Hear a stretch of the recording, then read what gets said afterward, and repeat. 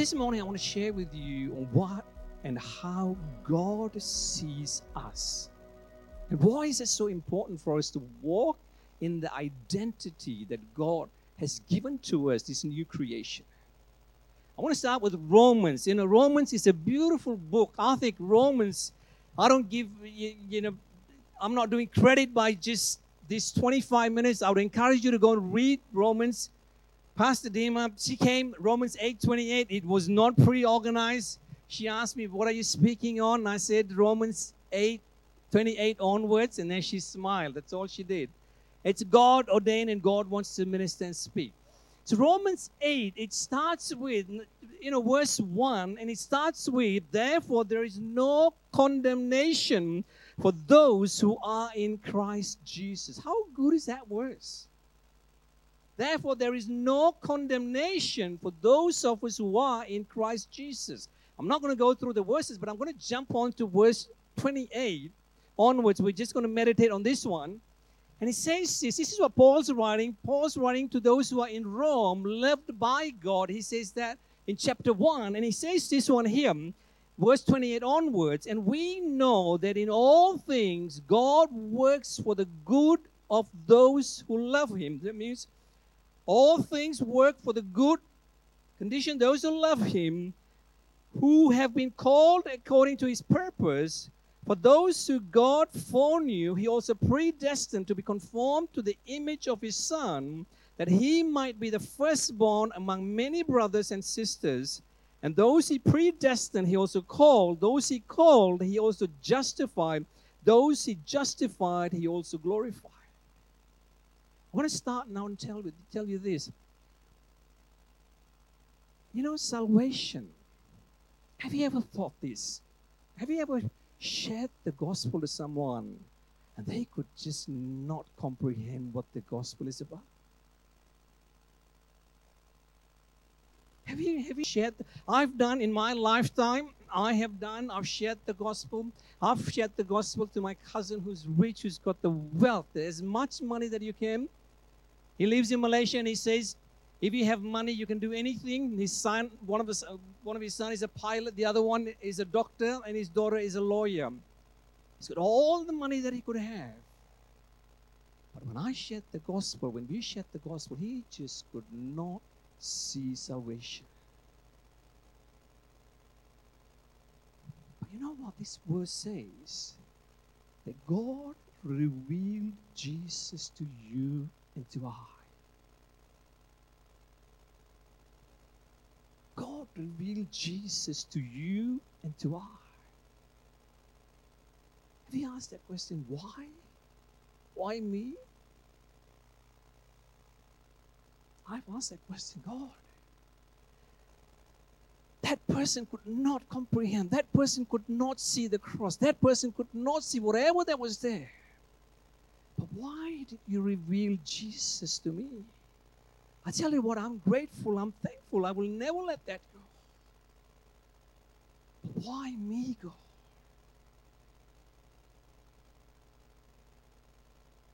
Can I ask you to think? And that's what the Bible says, that God chose you. God revealed his Son to you. That you could see salvation and you could confess and you could receive Jesus, that you can have eternal life. And there were people that I've preached to or shared the gospel to have passed away. But you know what? This verse says that God chose you to reveal Jesus. Are you thankful? I tell you what, I'm so grateful for Jesus. I would not replace it with anything else, the wealth in this world, position, power, but he chose to reveal Jesus to you and to I, that we could see the cross and accept Jesus. It says before the foundation was put on this world, God already knew that you're going to be saved. What should that bring about? You know what? That should bring about a thankfulness towards God. That should bring about a dedication towards him. That should bring about a reflection of how much we should love God, that God chose to reveal Jesus to you and to I. Now not everybody gets there. Isn't that right? Not everybody gets there. Come on, church. Not everybody was able to see Jesus. Not everybody was able to see or understand the cross. And when we hear about the people who have passed away, when the reason, you know what? When Shane Warne passed away, that was a shock for me. I don't know about you. That was a shock for me at that age. But you know what? I don't know if he knew the Lord. I don't know if he ever heard the gospel and his eyes was never open. I don't know if that ever took place, but God revealed himself to you and to me. And that requires a response from us as we want to get deeper into God, as we want to have this relationship with God, because God chose you. Let's keep reading. Let's keep reading and let's keep going. The first thing you want to ask is, why me? Ephesians 1:4 says, for he chose us in him before the creation of the world to be holy and blameless in his sight. In love, he predestined us for adoption to sonship through Jesus Christ in accordance with his pleasure and will, to the praise of his glorious grace, which he has freely given us in the one he loves. You look at verse after verse after verse. Go to the next one, 1 Peter 2:9. But you are a chosen people, a royal priesthood, a holy nation, God's special possession, that you may declare the praises of him who called you out of darkness into his wonderful light. I'll tell you what. I've asked this question, why me, God? What did I do to deserve that I could see salvation? There was a man called John, the guy who wrote Amazing Grace. How beautiful every time that I sing that song. There's something stirs within my heart. Amazing Grace, how sweet the sound that saved a wretch like me. Oh, we got to keep on preaching the gospel. It doesn't mean when someone shakes their head and they say, no, I don't want to believe in Jesus, we let go. We keep doing, keep preaching, keep sharing, keep living, keep being an example until they see. Maybe God's got that timing, but I've known people who just never saw that and ended up, I don't know where they're going to spend eternity. One day we all will leave, whether it is Jesus coming back or we will die and we will meet our Maker. Isn't that right? Shane Warne may have gone first, but we're just following behind, aren't we? We just don't know when. Isn't that right? Life is so temporal, church. Come on. Let's keep reading. What does Paul say? I'm going to go, so let's go to verse number 31. 31 says, what then shall we say in response to these things? If God is for us, who can be against us? He who did not spare his own son, but gave him up for us all, how will he not also, along with him, graciously give us all things? What does that say? Love gives. Do you know love gives? I don't know if you recall this passage of scripture. Who was the other person who was asked to give his son? Abraham. In Genesis 22, God said, Abraham, he called out to Abraham and he said, Abraham, I want you to take your only son, whom you love, and I want you to sacrifice your son. To the region of Moriah, I'm going to show you a mountain. I want you to go down there and sacrifice your only son. You know what he did? He actually went. Oh my goodness, when you actually think about it, I don't know if I would have done it. I don't know what you would have done in that situation. 75 when he heard that God's going to give him a child. He was 100 when he got the child. And they reckon historians reckon he was about 25 years old. Isaac was 25 years old when this was taking place. So he gets his servant and gets two servants, a donkey, wood for fire, takes a fire, takes a knife, and he just follows. And he goes, and God says, okay, that's where you need to go. And he asks the servants to stay behind. He gets Isaac to carry the wood. He takes the fire and he takes the knife and he goes upstairs. And he builds an altar. And you read the Bible, he bound Isaac.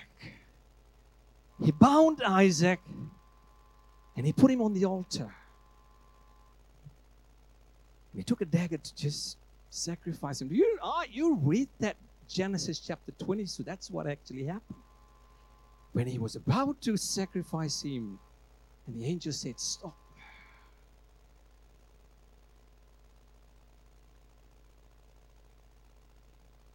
But you know, God went all the way with the dagger with Jesus. God went all the way with the dagger with Jesus. For you and for me. Isn't that right? He went all the way. It was not the Romans who put him on the cross. It was not the mob who said, crucify him, who put him on the cross. But it was God. Why? I'll tell you what, that's the love of God. You know, love gives. Isn't that right? Love gives. Love gives. Love gives. Love gives. John 3:16. For God so loved the world, He gave. Is that right? For God so loved the world that He gave His only begotten Son.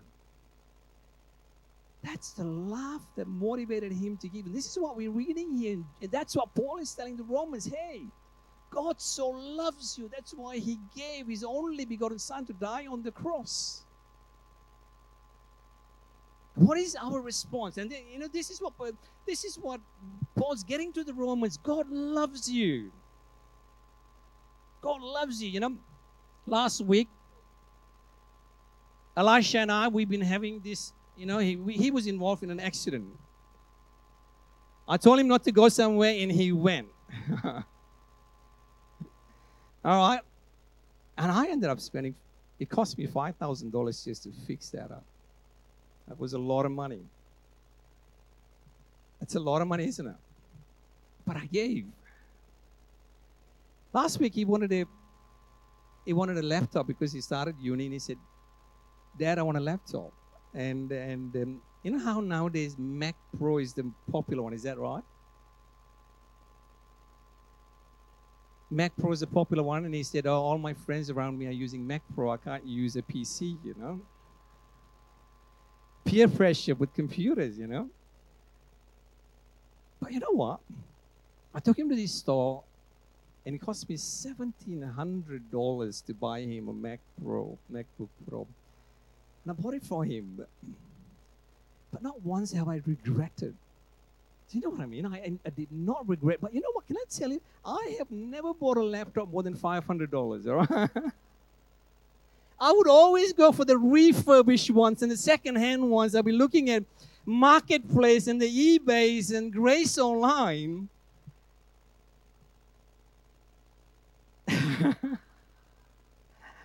But when my wife said, "Oh, that's what he's after," you know what? Love gives. You know what I mean? Love just gives. And not once did I regret it. Not once did I think, why did I give that? You know what I mean? And that's what John is saying, 3:16, for God so loves you and I, that He gave. That He gave. And then he continues reading. So if you continue to read that, and he says that, verse 33. And then he goes, who will bring any charge against those God has chosen? It is God who justifies. Who then is the one who condemns? Oh, I tell you, these verses are powerful. Can I tell you, if you keep reading the continuum, and he says no one. Christ Jesus, who died, more than that, who was raised to life, is at the right hand of God, and He's also interceding for us. And he says, so he brings this situation to a courtroom now, and he says, hey, you have God who is a judge, Jesus who is your advocate, and the judge has justified you and I. And he's asking this question, if the judge who has justified each one of us, who is it who can bring condemnation against us? Oh, that's a powerful scripture. If you continue reading, let's continue reading. And it says, no one. And he says, so he asks the question, and he answers that no one, Christ Jesus who has died, more than that who was raised to life, is at the right hand of God, and he's also interceding for us. And then he goes on, who shall separate us from the love of Christ?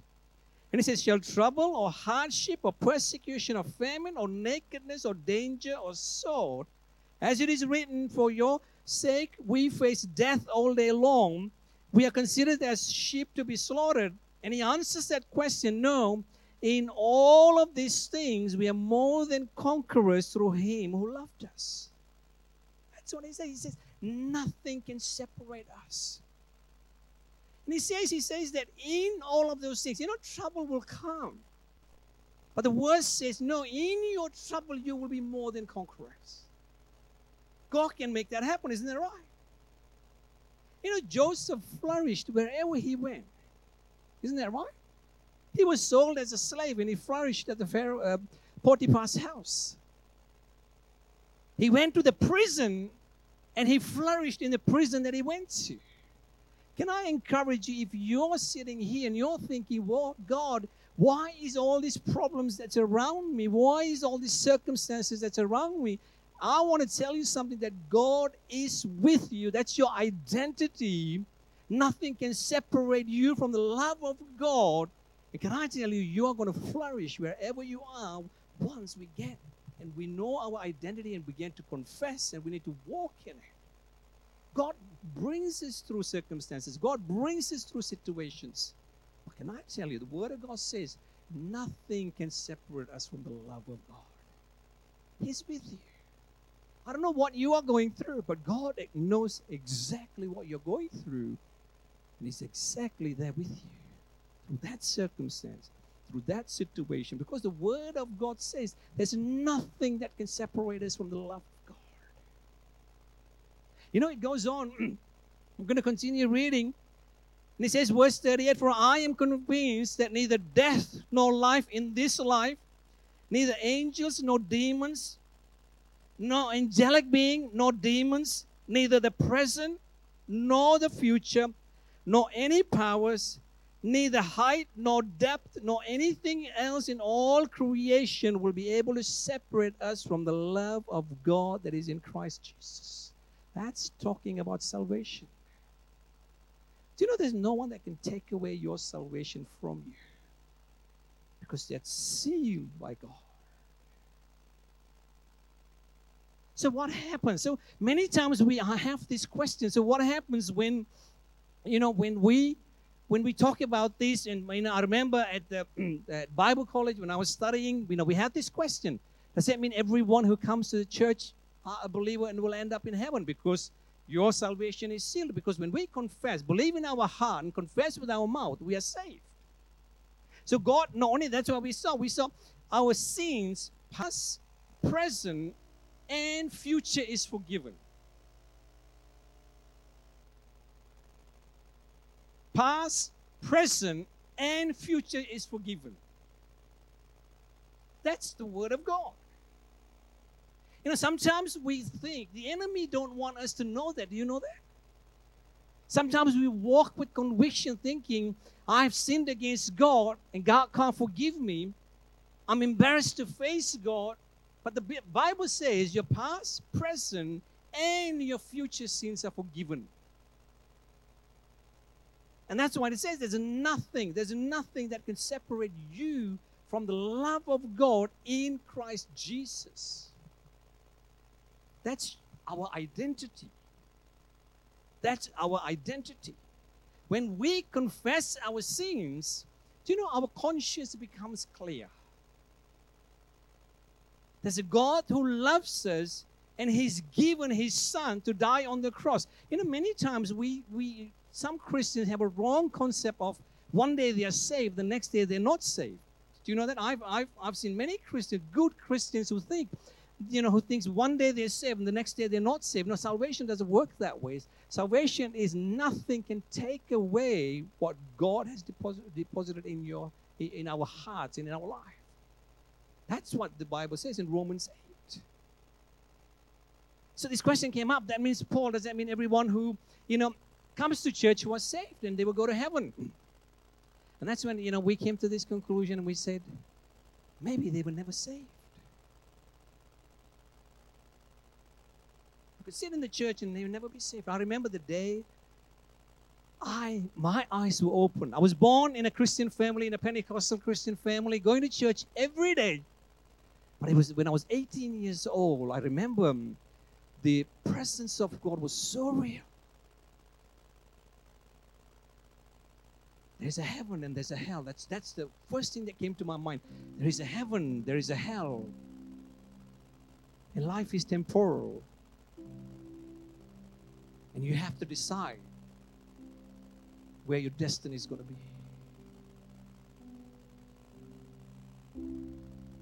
Maybe you're sitting down here and you're thinking, is there a God? I'll give you my testimony. When I had a look at when you look at the sun, and I said to myself, who is it that created the sun? Whoever created the sun has got to be much more powerful than the sun. Isn't that right? I don't think man will ever get to the sun. Isn't that right? Who is it that created that?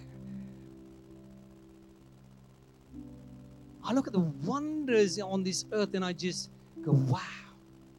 When you put a seed, and this seed that you plant comes out. Photosynthesis, everything else that takes place, and you have this big tree that comes out. Who controls that?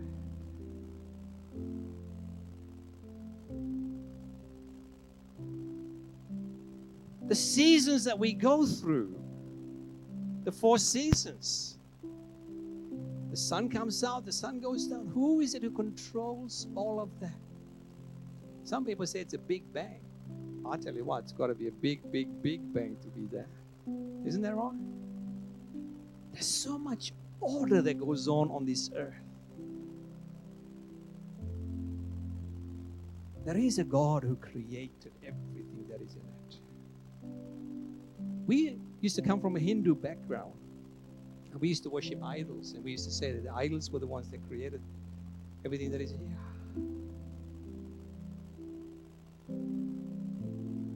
If you tell me now, the idols created the sun, the moon, and everything in it, you make your judgment. But there is a God who created everything on this earth. And He created you and I. We saw in this Bible, He's a God who loves us so crazy, so He gave.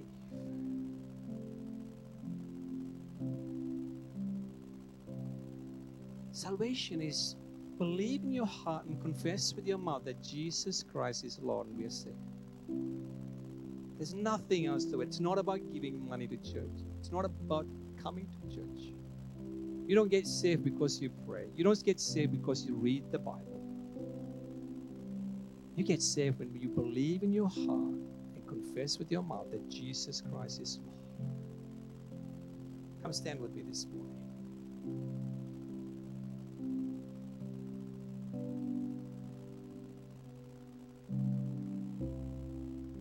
I'm just going to pray. Maybe you're standing here and you've never heard the gospel message, or you've heard it and it just didn't click, or never understood what is salvation. What God says, we are sinners. I can remember, I was 6 years old when I started stealing from my dad's pocket. The Bible says, the wages of sin is death. And for that reason, Jesus died on the cross for our sins. And you believe that and confess with your mouth and go, God, forgive my sins, Lord. I believe you sent your Son to die on the cross for my sins. That is all it takes to have eternal life. Do you know that? That is all it takes to have eternal life.